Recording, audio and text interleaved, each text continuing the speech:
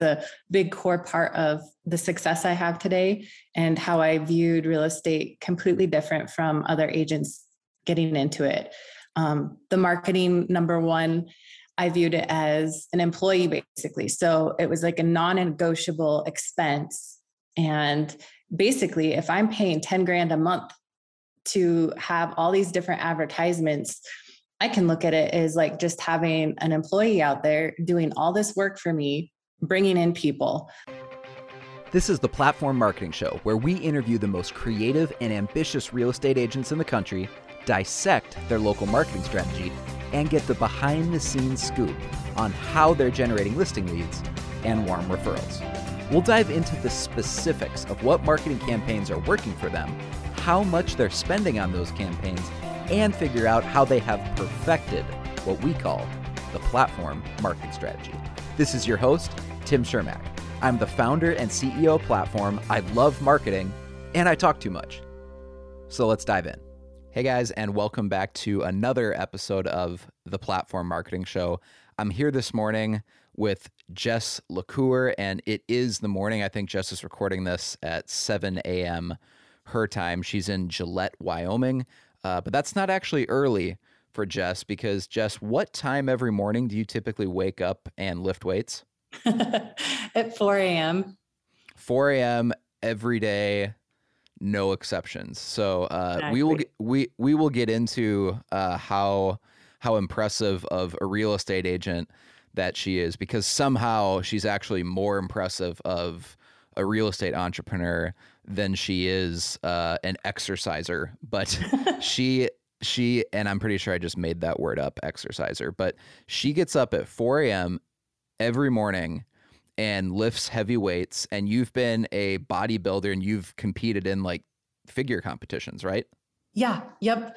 National figure competitions. I'm married to a very famous powerlifter, Blaine Sumner. So it kind of, when we met 6 years ago, both our worlds of being in the fitness industry just kind of imploded on each other. And that's the lifestyle we live outside of our work.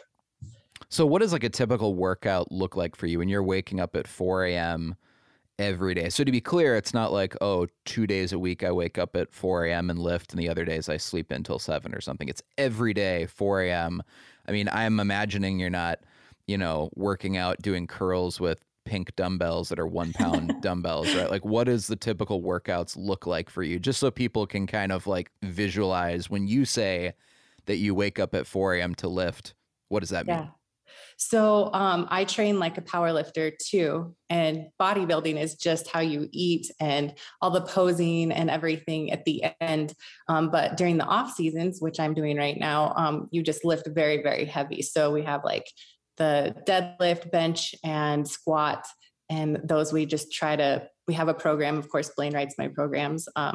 And we just try to always lift very heavy. So when you first wake up and you go in and try to lift 200 pounds, whatever you're doing, it's a good mental space. And that's kind of why I do it so early in the morning. So it's uninterrupted. I can just focus on it, and it really sets the tone for my day.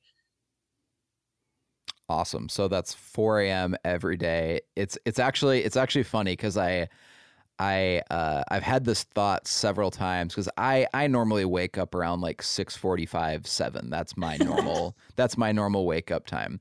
And often once I like take our dogs out and I have my morning cup of coffee, and let's say it's like 7:30 at that point, I'll often look at my watch and be like, oh, it's 7:30. So it's 5:30 a.m. right now in Wyoming. Jess is probably just finishing up her workout. And you've already been up at that point for 90 minutes. Yep. I usually am doing pretty good by then. You can test it. You can text me. I'll text you back. Yeah. And I've actually found that it's almost impossible to get a hold of Jess at any point of the day because you're so busy, which we will get into of why that is. But it's very, very difficult to get a hold of Jess at any point in the day. But I know if I text her at like 6:30 a.m. her time or 6 a.m. her time, she will reply, because at that point you have the endorphin high from your workout and you've already been up for 2 hours. So that's yeah, exactly. Yeah. So that's kind of crazy, but we will get into how this is relevant to everything, because I think one expression I've heard you say is that, how you do anything is how you do everything. And it's not a coincidence that you are the type of person, like the type of achiever that wakes up at 4 a.m. every morning and lifts every day. Again, this is not like a twice a week program you're on. It's every day at 4 a.m. And you're doing hardcore workouts where you're in the gym, for an hour. It's not like you're going in there and doing a 20-minute HIIT workout or something. It's, full blown. Yeah, nothing against HIIT, but yeah. Yeah, it's full blown, like full body weightlifting, compound movements, dead, squat, bench, all that good stuff. And it's 4 a.m. And that translates, I think, into how you think about, not just your business, but your life. Because when I look at what you've accomplished in your real estate career, and anyone listening to this might have to sit down because it probably sounds like I'm about to start just making shit up here, but this is totally accurate. It sounds too good to be true. But here's Jess's actual production numbers in her real estate business. So she did over 200 transactions last year. She made over 1.5 million in GCI. So I'll repeat that. She does not have a big team. So when I say that she did over 200 transactions last year, it's actually closer to 250 transactions. I'm not quoting, Jess and her team of 12 agents. I'm saying Jess did almost 250 transactions last year. And Jess made pretty close to 1.5 million in GCI in 1 year. And so that sounds impossible. It sounds too good to be true. It's almost begging for an explanation of, but, like, what's the asterisk? Like, how does she secretly, have a team she's not telling us about? Or does she have some lead pipeline where people are just sending her deals every day from maybe some attorney relationship or a financial, or, what's the thing you're not telling me about how she does that? And it's just hard work. And so one of the things we'll say right away is that probably every day, again, this is like an average day for you, not an exceptional day, but the typical day, you are probably working 12 to 14 hours. Is that accurate? Yeah, that's very accurate. Because you're probably actually like starting your work day at 7 a.m. or earlier, and you're very often working 7 to 8 p.m. At night or even later. Yeah. And so it's almost a short work day for you if you're working 12 hours a day. Pretty much, yeah. I'm usually at the office by 7. Yeah.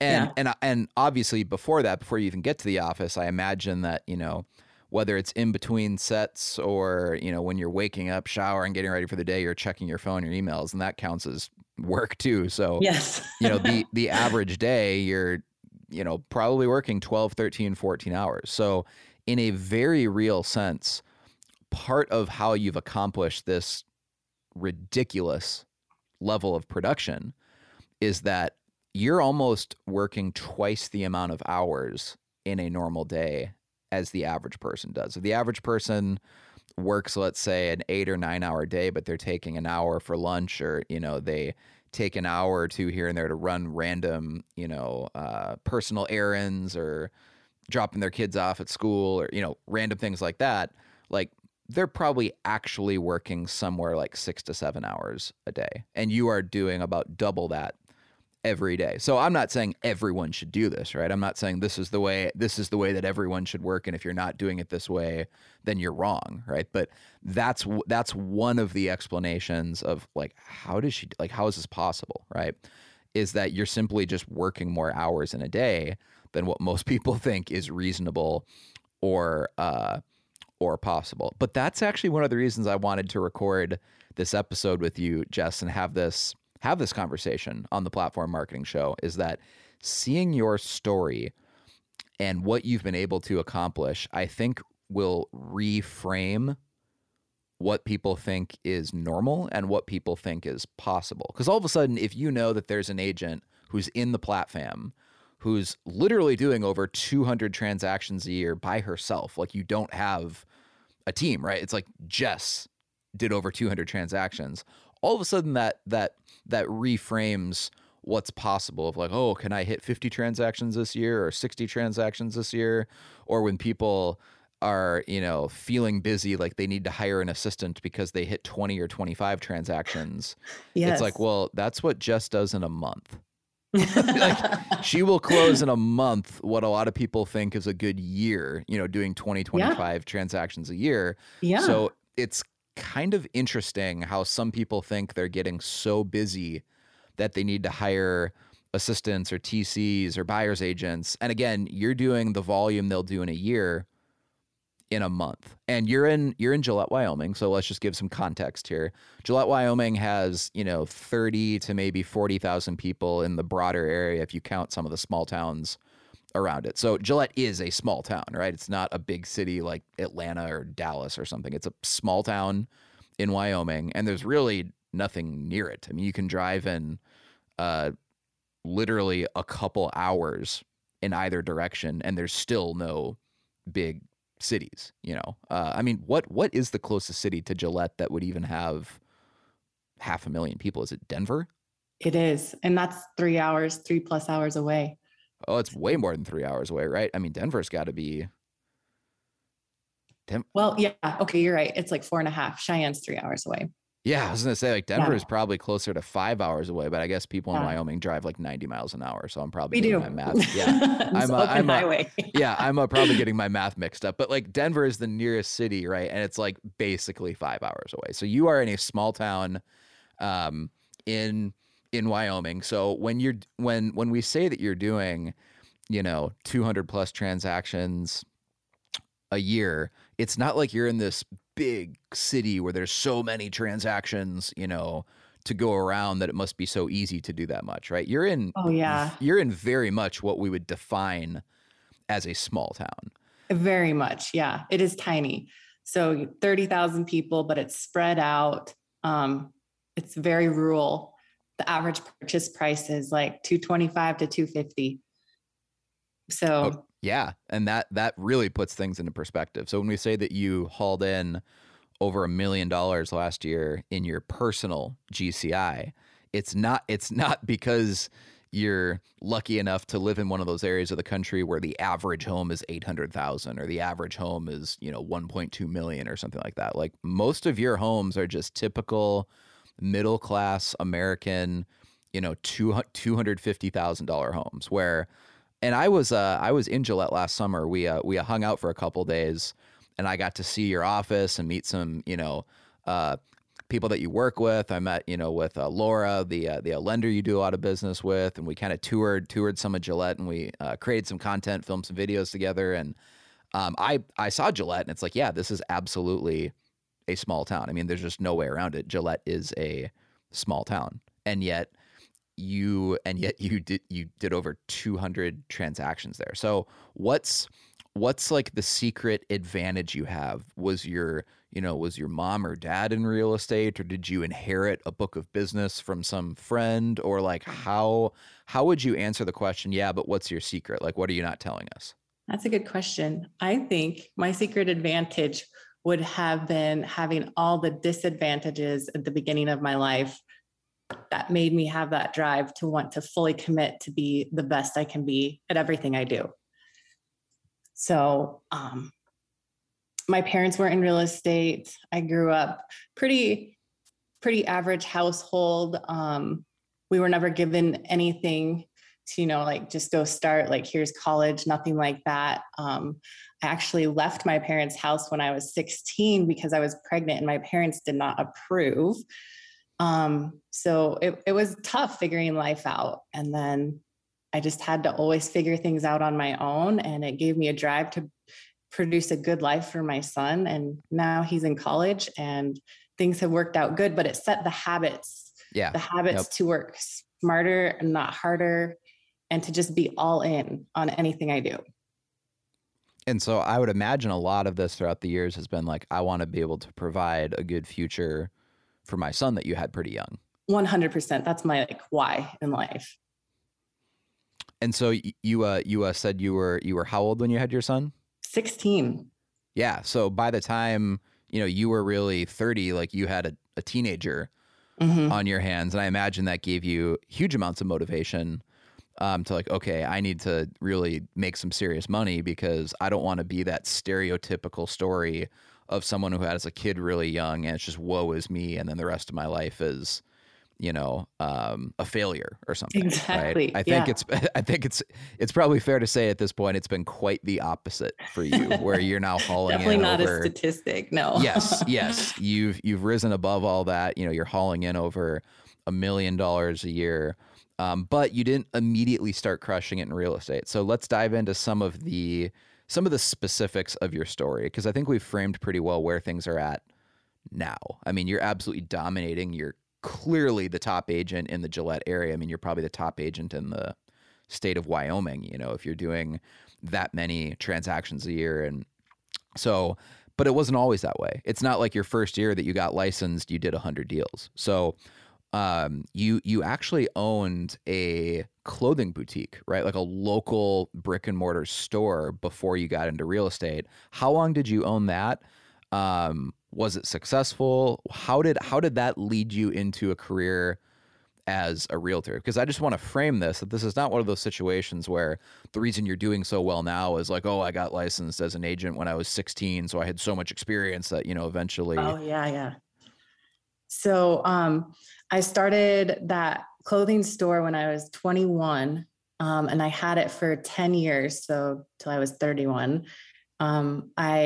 When I started it, the internet wasn't quite what it is now. So like people actually went to brick and mortar stores to shop. And then when I phased that out, I had just gotten my license because I realized I couldn't do both. So I closed it down because the internet just dominated. There was no competing with it. People would come in and be like, oh, I love how these pants fit, but I just ordered them online. I'm like, thanks. So anyways, I phased that out because I had just gotten into real estate. Reason being, selling pants and designer clothing was great and all, but there was a cap to it. There's a limit to how much you can make. Right. And especially in a small town. So now you own that business for 10 years. Did it actually make money, or was it just paying its bills, or? It did really good. We live in like a little town where it's surrounded by oil and coal industry. So I was very lucky that I opened it right when everything was booming here. And so it kind of gave me a little kickstart. And let me clarify, it was booming here, but I wasn't like living the high life. I was living off of about $40,000 a year. And I thought it was great because I just lived very simply. Sure. I was able to work for myself. I did work every day, all the time, and the sole provider for my son. But it made a good little life for us. And then I got into real estate because I wanted to make more. I mean, 40,000 is great, but I wasn't going to be able to send him to college on that or anything. And I realized real estate was really hard, but I had some great connections because of that store. And I just kept cultivating the relationships. I'm in real estate 8 years now this year, but it was a really big grind, probably till about year 5. And then I started seeing all the consistent work pay off. What did your first year or two look like in terms of how many deals you did, like your first year or two? So my very first year, I did about 15 million in production. So it's not that great, but for a first year person, it's pretty good. I would say that's very good if you did 15 million in your very first year. So what I'm hearing in this conversation, like what I'm picking up on, is that you have invested in a major way in cultivating your sphere, because there is no way that an agent in their first year does $15 million in volume unless they have a very robust sphere of people who know them, like them, trust them. Because I mean, there's just no way that you were able to generate that many leads, right? Or, and even in a booming market, like there's agents that work with Platform that have been licensed as an agent for a decade and they've never hit 15 million, right, in sales volume. Because that's not anything to look over, right? I mean, that's a big amount of production. So if you were able to do that even in your first year or two, what that tells me is that you had a very strong sphere. And I would also imagine you learned a thing or two about marketing after owning the boutique for a decade. Would you say that that's accurate? Yes, very accurate. So the only thing I knew how to do was sell, whether it was pants or houses, you know? So I kind of applied the same concept. I'm not a super salesy person. I just am friendly and try to relate or see where my clients are coming from, regardless of who they are. So I took those same concepts and the same marketing. When I started the store, Facebook had just cracked open. And what I had done on there, I had developed a really good platform.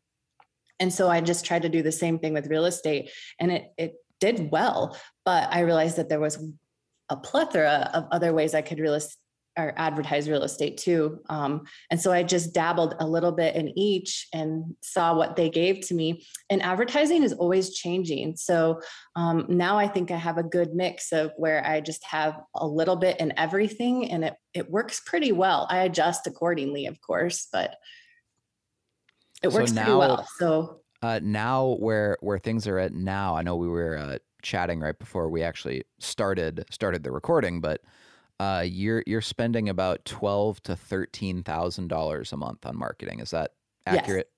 Okay. Yeah, so that's probably an underestimate too. Yeah. So let's just, I mean, that's essentially, if you round up, it's about $150,000 a year. Mm-hmm. So $150,000 a year is your marketing budget. And as you said, it's actually probably more than that, because I'm sure there's some things that are really kind of technically marketing advertising that you're forgetting, but 150 grand a year. So you are spending more on marketing yourself as an individual agent than most real estate agents make in an entire year. Yeah, when you put it like that, yes. That's your marketing budget, right? Yeah. And also, I want to emphasize again that you're not promoting your team. You're not advertising like the big Jess LaCour team as if you have, 8 or 9 or 10 other agents or something. This is all spent on promoting you. So you are literally spending $13,000 a month promoting Jess LaCour to the Gillette, Wyoming area. So once you kind of like grasp that intellectually, you understand how Jess is able to roll the snowball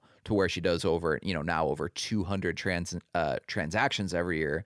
She's hauling in, pretty close to 1.5 million in GCI.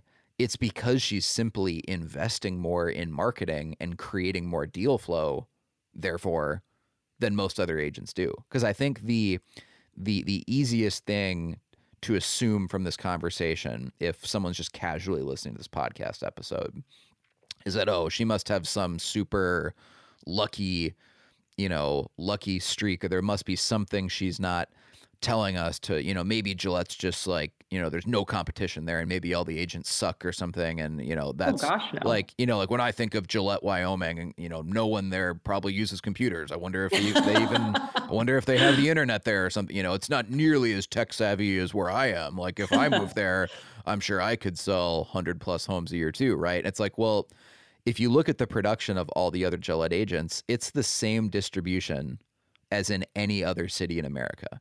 Right? Where there's a lot of agents that are selling 15, 20, 25 homes a year in that range. There's a couple more who do sell 40, 50, 60 homes a year.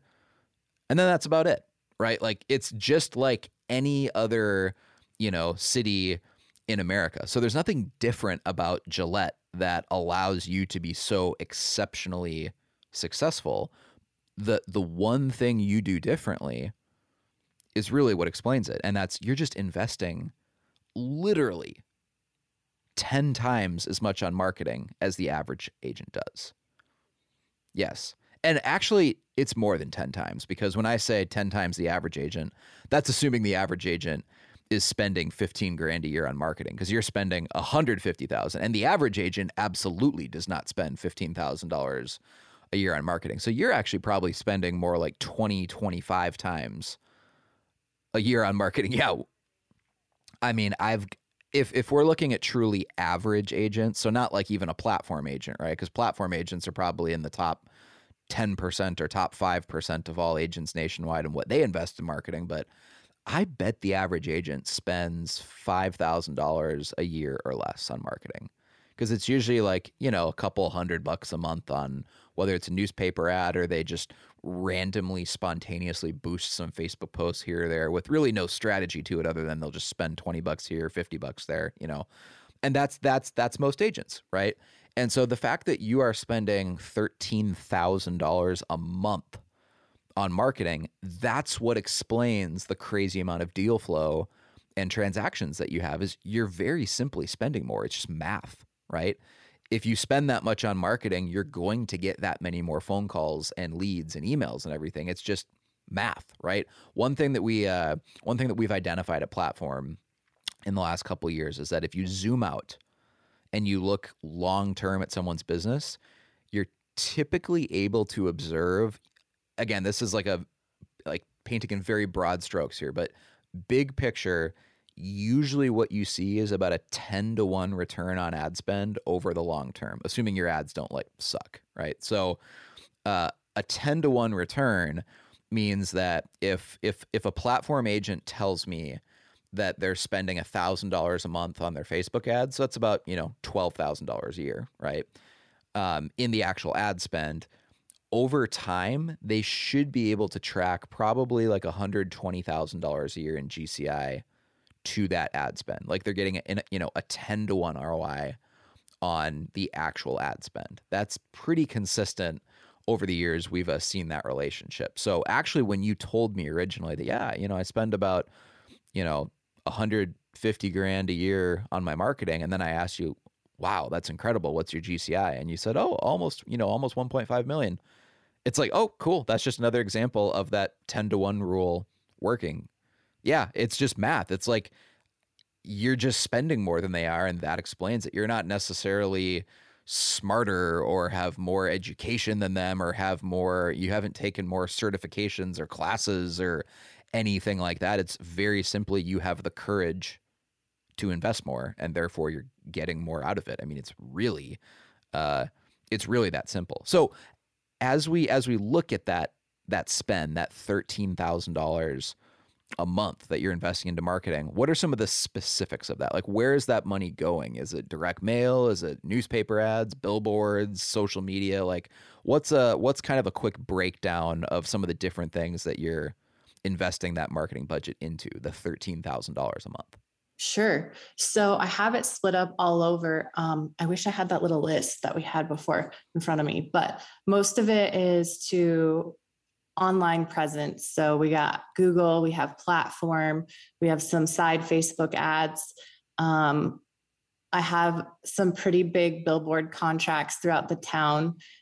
At each point of entry, I did a study with the University of Wyoming about 5 years ago before I contracted those certain billboards on which had the highest hit rates. And I secured those. And I'm really glad I did, because it took a while. It took some consistent commitment knowing that they would pay off, and they have. And I'm really glad I have them. And I won't be giving those up anytime. I'm very committed to my marketing.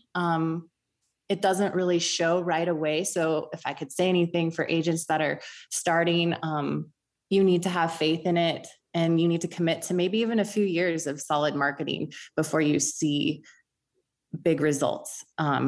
So that money going out, it's doing its work, but people have to see you. I heard an average of 7 to 13 times before they know, like, and trust you. So me being on those billboards, or just having that friendly reminder on their phone when they see a Platform ad, whatever, it takes those multiple times before it clicks in those people's heads. And then that's when I get recognized around town, and they're like, oh, hey, I see you everywhere. So it's probably about a 10 to 13 different sources that I'm advertising on consistently over the last 8 years. It's not just maybe a little bit here, and then I stopped that, and then it was a year of this. No, it's like consistent. I don't do much print, but everything else online and visually in our town, I am there. Yeah, and most of that budget, if I remember correctly, of the 13, like the majority of it was billboards. Yes. Yeah, because they're expensive. They're the traditional ones. I do digital ones too, but those traditional ones, they're expensive. Yeah, and so again, like that's the actual majority of the 13,000. But I still think, if I remember correctly, probably 4 or 5,000 a month of that is being spent online, both with platform, social media ads. You have some Google spend. So really, like, it's impossible for someone in the Gillette area not to know that Jess LeCour is a real estate agent. Right. I mean, even when I drove in, before you even told me, hey, I have a bunch of billboards around here, like, I saw your billboards driving into town. Good. They're doing their job then. Yeah.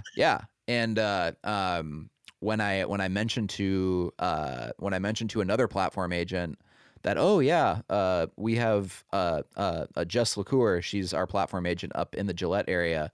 They're like, oh, I know Jess. I think I've seen her billboards. That's exactly what they told me. Perfect. So obviously that's what you get when you invest that much over time. And I think it's really important what you said too, that like, hey, I didn't try this.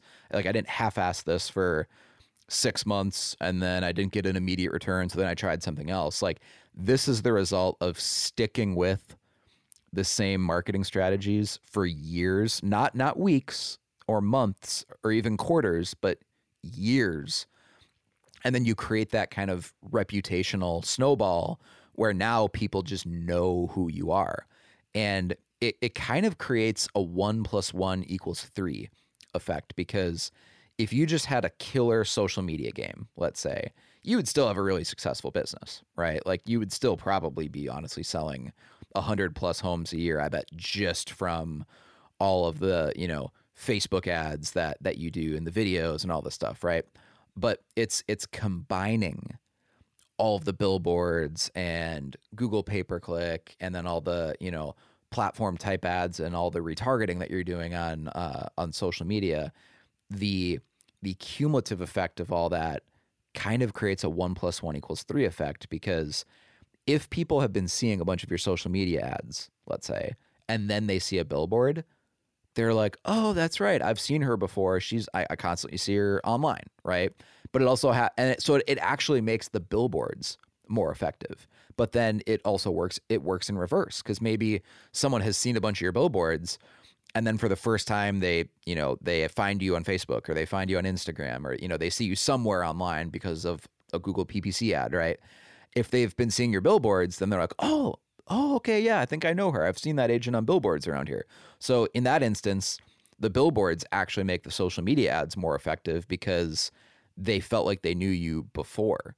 And so when you run all of these things simultaneously over time, that's what creates that reputational snowball where, I mean, just no other agent can compete with that if they're just, haphazardly boosting a Facebook post every now and then for $50, or they run a newspaper ad one time and they spend $500 on it and it runs for one day, right? Or they spend a little bit on radio here and there. It's the consistency over time of multiple channels that creates this. So as you invest all this money every month, again, $13,000 a month, where do most of your leads come from? Is it people emailing you? Is it people just calling you where you get a ton of phone calls every day? Is it people inquiring on your website? Like, where do the actual leads come from? Because I know that at this point in your business, you can't really be like, oh, I got this many leads from this one, like this many leads from that. When your business is that big, the honest answer is I have no idea where it's all coming from, because they probably all saw my billboards. They saw my Google ads. They saw my platform ads on Facebook and all that. So like, it all kind of works together. So it's really hard to attribute which lead is coming from where, but in the sense of how do they contact you, do most of your leads just come from people just calling you directly or texting you or emailing you, or where do most of the leads come from in terms of how they first contact you? So I do try to track all of that as much as I can, because I'm super analytical. But you're right. It gets to a point where it's really blurred and you don't really know. But I would say it's direct calls, texts, or messages from social media platforms is probably 90% of it. And then about year 4 to 5, I started getting referrals. So I would say another 10% is referrals. Yeah. And that's actually really fascinating to me, because I think when people hear that you're doing, I mean, again, it just sounds so absurd even saying it out loud, 200+ transactions a year.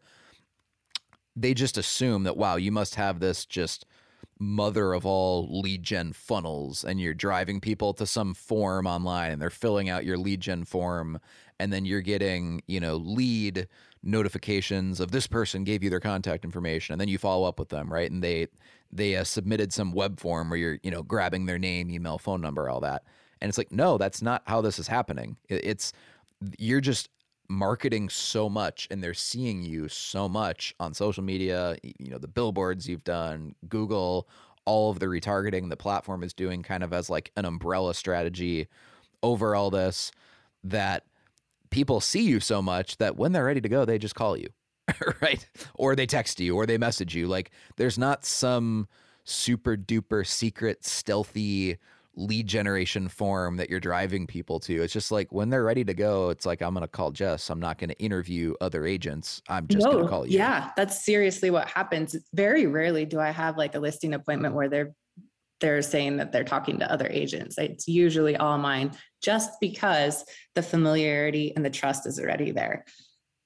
Yeah. And very, very naturally in a listing appointment, I mean, you probably don't even have to say it out loud. I imagine that it's basically implied that's like, hey, if I'm this good at marketing myself, I'm going to do a really good job marketing your listing. Exactly. It is. I don't ever have to say it. They know. How did your experience owning the boutique shape the way that you think about your business? Because I have to assume here that being you owned a brick and mortar small business, you had this a clothing boutique, right? That you just accepted that, hey, when you run a business as a local small business owner, there are expenses associated with that, right? Like, there's rent, or there's the mortgage on the building. If you bought the space, there's utilities every month. There's inventory that you have, tens of thousands of dollars sitting there at any given time, just in inventory. There is marketing costs, because I would assume that you were spending money marketing the boutique. Yeah. There's all sorts of expenses that get paid out every month, like fixed expenses every month, regardless of whether or not you're making sales, right? Yeah. And so how did that shape how you think about your real estate business? That's a super good question, because I think it's the big core part of the success I have today, and how I viewed real estate completely different from other agents getting into it. The marketing, number one, I viewed it as an employee, basically. So it was like a non-negotiable expense. And basically, if I'm paying 10 grand a month to have all these different advertisements, I can look at it as like just having an employee out there doing all this work for me, bringing in people. So that's how I've perceived it from day one, because that's how it worked for me with the boutique. Why wouldn't it be the same for real estate? And then another thing was inventory. You always want to keep a good stock of inventory, right? So when I first got into real estate, I was super aggressive going after all these listings so that I could have a lot of signs around town. And then when things like last year happened, that is fantastic. It doubles down, So I've always kept a very strong amount of listings. And so probably those two are the biggest things I think that shaped it. And then just knowing, like, you got to stick out the hard times. Some months may not be great. You just have to keep on and be consistent with everything, follow up, all of it. I love what you said there about thinking of your marketing as an employee, because so many agents, just because this is taught at many seminars and lots of, brokerages teach this about, hey, as soon as you start to get busy enough where you feel like you don't have time, you need to immediately go hire full-time assistant or a TC or a buyer's agent, start growing your team, and it's just like, agents have this mentality that when they're doing 20 deals a year, that they're somehow busy enough to justify bringing on an assistant or a buyer. And again, like you laugh at that, because you're like, I do 20 deals a month. And it's like, how do you do 20 deals a year and you feel you're too busy to do it by yourself, right? But you have this mentality of, hey, rather than going out and hiring someone and paying someone, let's say, a $50,000 a year salary to help you with your business, whether that's, a full-time TC or a licensed buyer's agent or a licensed assistant or, anything like that. It's like, well, the first $50,000 I have is going to be spent on marketing. Yep. And then I'll do the rest myself. Yeah, because that's the employee that I need, is someone out telling the community about me. But rather than literally hiring a person, I'll spend $50,000 a year on marketing, because that'll bring in more business. And then only when I just literally do not have any more minutes in the day would you think about hiring someone, because most people, I think, greatly underestimate how much business they can do by themselves if they just had more deal flow coming in. Oh my gosh, yes. So there was a saying that was said to me early on in my lifting years, that you will want to quit when physically you are only at your 40% max. So I take that mentality into business. And when you say, most people say they're so busy, they need an assistant. Mentally, yeah, it's rough. It's hard. But I tell myself that I can do it. My mind is just playing tricks on me, saying that I need to quit or it's too hard. At that 40%, you still have way more to give. And it's true. It's so true. Now, early on, you were still investing a lot into marketing. You weren't maybe spending $12,000 or $13,000 a month early on. Oh gosh, in your marketing. But I remember the last time we talked, one thing that emerged that stuck with me from our previous conversations were that when you were getting started, both at the boutique that you owned for like a decade, and eventually in your real estate career, you lived in your personal life. You lived very, very humbly so that you could afford to pour like everything you were making back into marketing. And so when people say, oh yeah, well, I mean, I could probably make a ton of money too if I was spending $10,000 a month on marketing, or $13,000, or frankly even $4,000 or $5,000 a month on marketing, right? It's like, well, everyone could. The problem is that most people don't, because as soon as they hit, I don't know, 100, 150,000 in GCI, which is a pretty good living, right? Like if you're making $100,000 a year plus, like you're absolutely making an above average income in the United States, right? Like you're doing well. You have money to vacation, go out to eat, drive a nicer, newer car, all those good things that we associate with kind of like the upper middle class in America. Let's just pick a specific number to make this really concrete. Let's say that you're making $115,000 a year in GCI as a realtor, right? Well, what happens is an agent eventually gets to that point and they get addicted to the lifestyle that making $115,000 allows them to live. And that, that amounts to just shy of about $10,000 a month, right? So after taxes, that person's probably bringing in, let's say, $7,000 a month, right?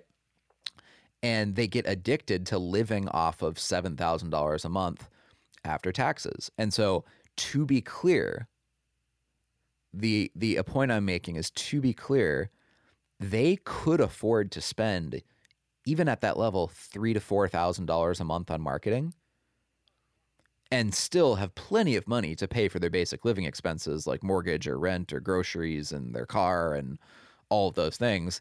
It's that they choose not to. Rather than spending $4,000 a month on marketing, they're spending $7,000 a month on themselves and their family because they got addicted to kind of the standard of living that luxury lifestyle kind of provides once you hit that point. And then their business often never grows beyond that because they're not pouring any fuel on the fire. Where what you did is, even as you hit those levels of production that like allowed you to probably start living a more luxurious lifestyle than you did when you owned the boutique and you were making, $40,000 a year there, right?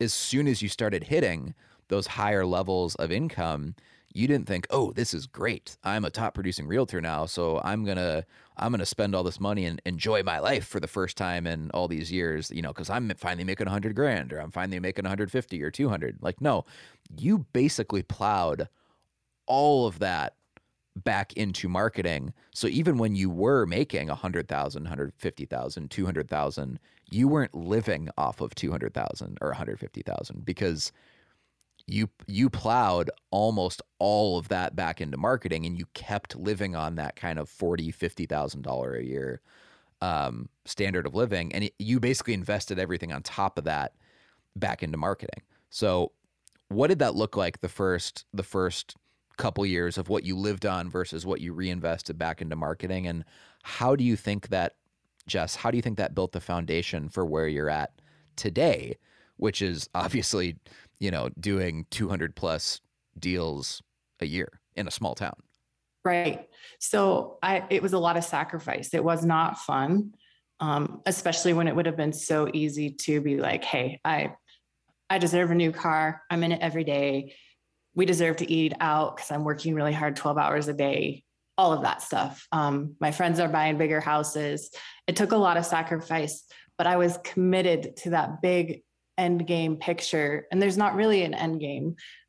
It's just knowing that there's more out there. And I just had to believe in what I knew would work with the marketing, and being consistent and not just doing the easy route of being like, I'll just do a little bit less marketing. And, I had to stay committed to my original plan. Yeah. And you just had, frankly, there's just no other way of saying it. You had the courage.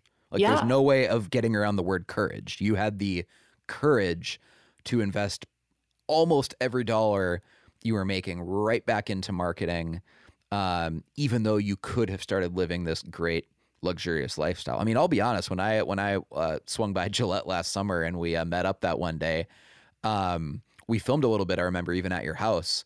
And I was like, oh, wow, I kind of expected Jess to have a bigger house than this because I knew how much you were making in GCI. So that even proves the point that it's like you made enough last year to pay off that house you lived in multiple times over.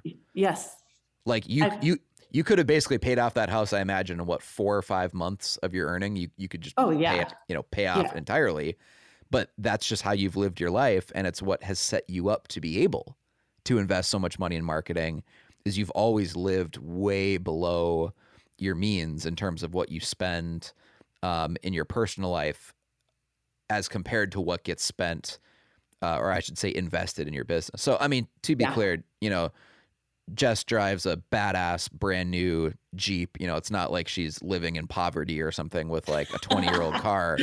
But like with the amount of money that you're bringing in, you also just built a brand new office, like brand new for yourself, So like clearly you're investing the money in smart, savvy ways. I know that you and Blaine have bought some investment properties as well, and so you're making very smart plays with your money. But most agents get to that point where they just taste a little bit of success, right? They make 150 or 200.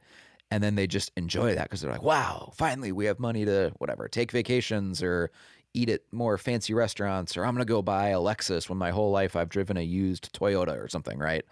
And then whoosh, there goes all the money they could have spent on marketing. And that's the reason that there's so many agents making 200 grand a year and not very many making 400 or 500 or more. If they only knew, if they just toughed it out for a little bit, made some sacrifices and stayed committed with that larger amount, whether it's $5,000, it doesn't have to be 10 or 13.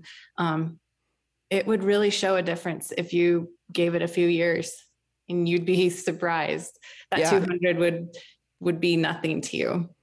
And I just, again, think back to your experience as a boutique owner, because I've worked with many small business owners in my marketing career. It's not just real estate agents I've worked with. I've worked with many different types of local brick and mortar small businesses. In fact, one of my very first clients, who's become actually a really, really good friend, is Allison Werder, and she owns a small a clothing boutique in a small town in Minnesota, and she's actually kind of a marketing wizard herself now, where she has all sorts of businesses that hire her to help them with their marketing, because she's grown this boutique to be, I think they'll make 150 150, possibly even 200,000 this year. Wow. At her boutique. And she's in a small town in Minnesota that actually has like 2,000 people. Oh my. So she's absolutely She's crushing it with online? what? No, that's all in A person. physical Yep. boutique? Wow. And so Good she's for her. absolutely, she's absolutely crushing it. But we've had all sorts of interesting conversations over the years about marketing because I helped her kind of launch her, I guess, marketing campaigns. I mean, it was probably now 7 or 8 years ago that kind of helped her get to where she is today. I kind of gave her some of the initial ideas. And as we've had these conversations over the years, one thing that's always came up is that, you know what, like part of the reason, and I'm speaking for Allison right now, but she would say part of the reason I'm successful when so many other local small business owners don't make any money at all, you know, like they may have been in business for years, but they're not actually showing really any profit, is that I just invest more in marketing. It's really that simple. It's like they spend, I don't know, $200 or $500 a month, and they think that that's a sufficient marketing budget. And she's like, I'm typically more like spending $2,000 to $3,000 a month marketing my clothing boutique, and I'm in a small town of 2,000 people, right? So it's I'm spending more on marketing just on like social media ads than most other small business are in their entire fixed expenses when you're calculating utilities, rent, I mean, everything, right? And having that mentality of like, there is an amount of money I have to invest every month if I'm going to make this work, completely shapes how you go about running your business, because this is a reality that is just true for a local brick and mortar small business owner. They're like, there's no way around it. If you want to make money running a brick and mortar retail store like your boutique, Jess, like you have to spend money every month, like, you know, and again, whether that's inventory, sales, marketing, obviously rent, paying employees potentially, all the various things that you have to spend money on to run a retail store, right? There's a lot of expenses every month. You probably have, I would guess, like $2,000 to $3,000 to possibly $4,000 of a month of expenses every month, regardless of whether whether you make a single sale or not. Because like all the actual inventory, the cost of goods is on top of that, right? So even if you don't make a single sale, there's still at a minimum $3,000 to probably $4,000 a month that you have to clear just as fixed expenses. And so that absolutely shapes how you think about business, I think, for the rest of your career. Because when you went into real estate, you didn't have the mentality of like, oh, this is great, now I don't have to spend anything because now I just make money and I don't have all these fixed monthly expenses. It's like, well, that's true. I guess technically you don't have to have high monthly fixed expenses, right? But that's why most agents never really hit elite levels of income and production, is because they think it should be 100% margin business where I don't have any expenses, right? It's like, well, I got news for you. No good businesses ran like that. Yeah, that's a job. That's not a business, right? Yes, Pretty much the one thing, if you think about it philosophically, that distinguishes an entrepreneur from an employee is the entrepreneur absorbs fixed expenses every month. The employee does not have any expenses associated with their job. They just get paid, right? They have money coming in, but it's not like there's any money going out every month. Like really the thing that distinguishes the entrepreneur from just the W-2 wage employee is that the entrepreneur understands that, hey, if I want to make more, I'm going to have to spend a bunch of money every month in order to make more. I mean, even Platform now, like our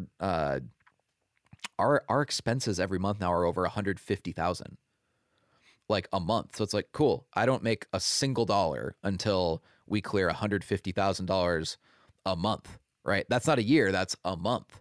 And yet there's, you know, agents out there who, let's say they have a goal of they really want to hit, you know, I don't know, 400,000, because maybe they've been stuck at 200 to 250,000 GCI for a while and they really want to hit 400,000 for whatever reason. It's like, cool. How much are you spending on marketing? And then they'll typically say, well, you know, my ads budget every month is, you know, $1,000, right? And it's like, Cool. So what universe do you live in that you think you should be able to haul in 40 grand a month, but only spend $1,000 on ad spend? Like, like those ratios just aren't realistic, right? And I say that optimistically, so I probably sound like I'm being sarcastic or cynical, but this is actually good news because it means there's not any secrets or magic recipe or information that Jess knows that you don't know. It's literally just that an agent like Jess is willing, has the courage to spend more on marketing. And so if she knows that over time she's going to get like approximately a 10-to-1 ROI out of the marketing, she knows that if she wants to make $40,000 a month, she probably needs to be investing $4,000 a month into marketing, right? And if Jess wants to be making $100,000 a month, she probably needs to be investing over time consistently $10,000 a month if you keep that 10-to-1 ratio, right? And so like whatever your goal is, one very practical takeaway from this conversation is just like, again, this is not going to happen within a month or 90 days or even 6 months, but over time, if you look at your business in terms of like a 1 to 2 year kind of macro big picture period, over time, you should be able to observe around a 10-to-1 ROI on the actual advertising spend. So one practical takeaway is whatever you want to be making a year, like maybe that goal is 200,000, or if that goal is 500,000, whatever your goal is as an agent, just divide that by 10, and that's what you need to be investing in marketing. And if you're not willing to do that, you're probably never going to hit that level of production. Like, I mean, I think you would probably agree that like you would probably still be a moderately successful agent if you didn't spend any money on marketing, because you have a very strong-willed personality. You're great at sales. You're great at talking with people and building rapport and all of those things, right? You're a good salesperson. I bet you'd probably make $100,000-$200,000 a year as an agent if you never spent $1 on marketing. Probably. But that would probably be the upper limit. Yeah, but then I'd hit a floor, or a ceiling where that's it.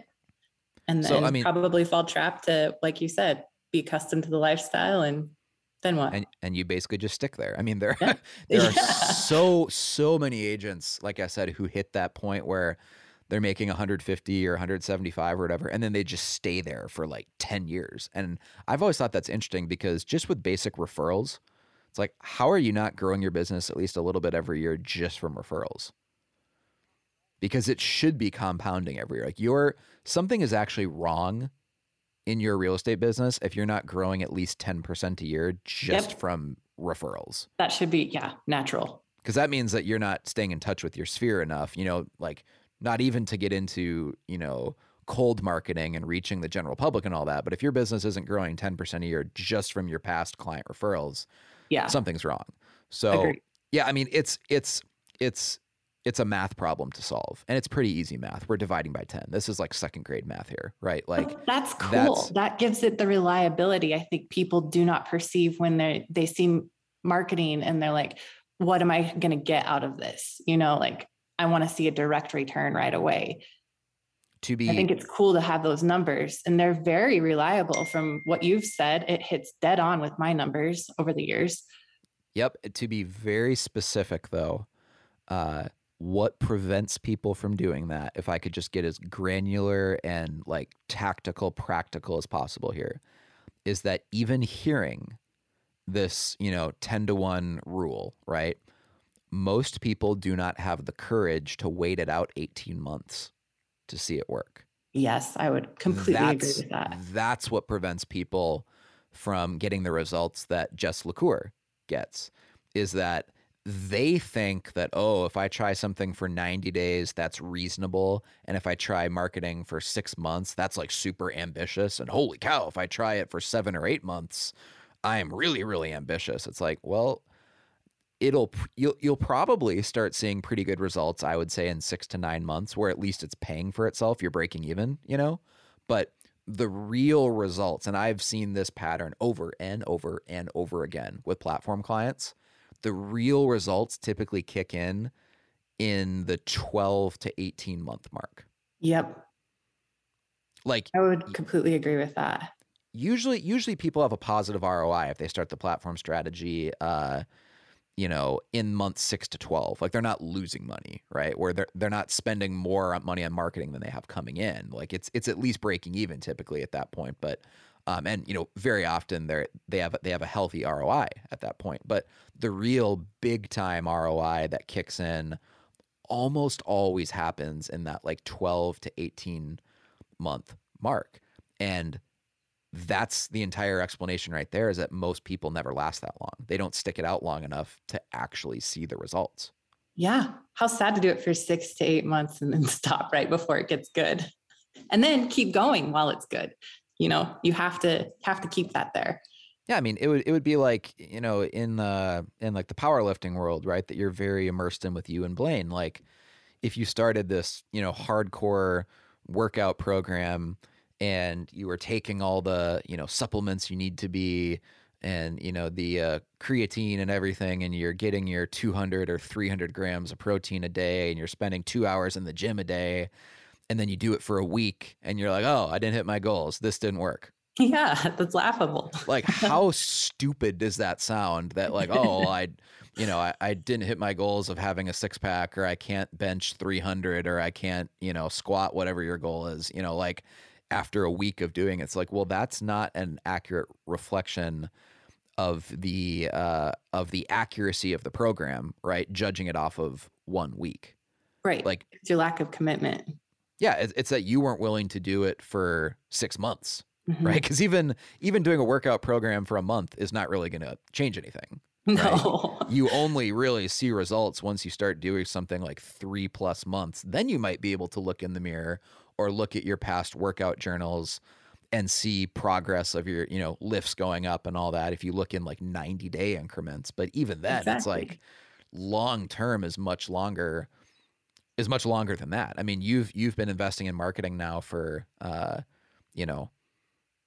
what, 7-8 years, Yep. Yeah. And you've seen the results like this.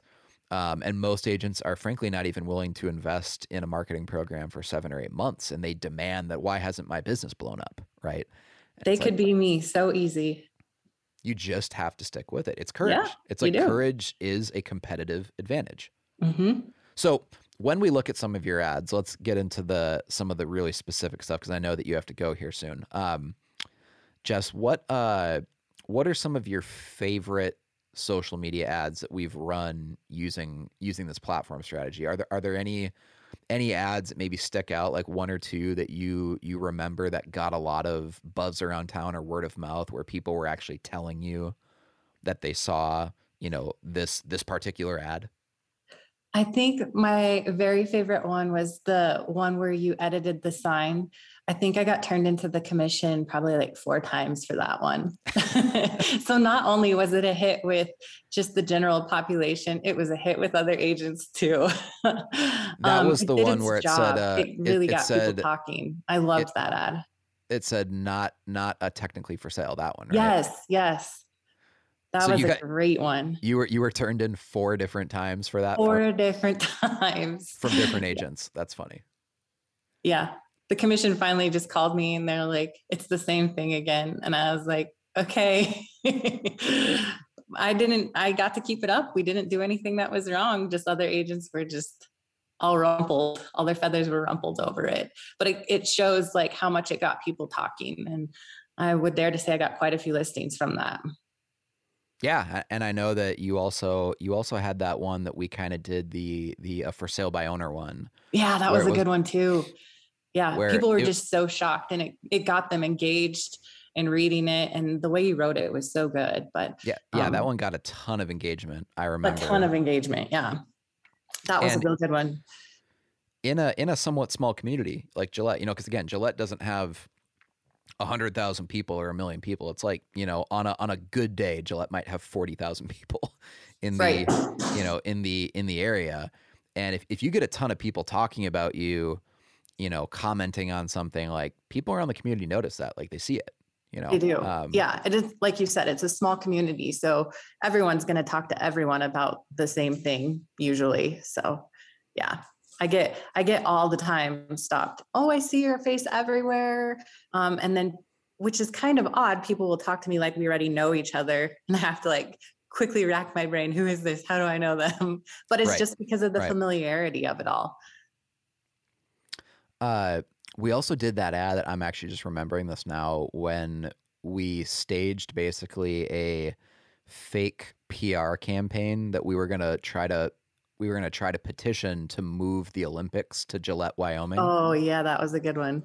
And that was fun. And that got, I remember, a ton of video views. I think that video got like 15, 20,000 video views, which again, if Gillette has 30,000 people total and a video has 20,000 video views, you have to assume that usually about half the population are children under age 18.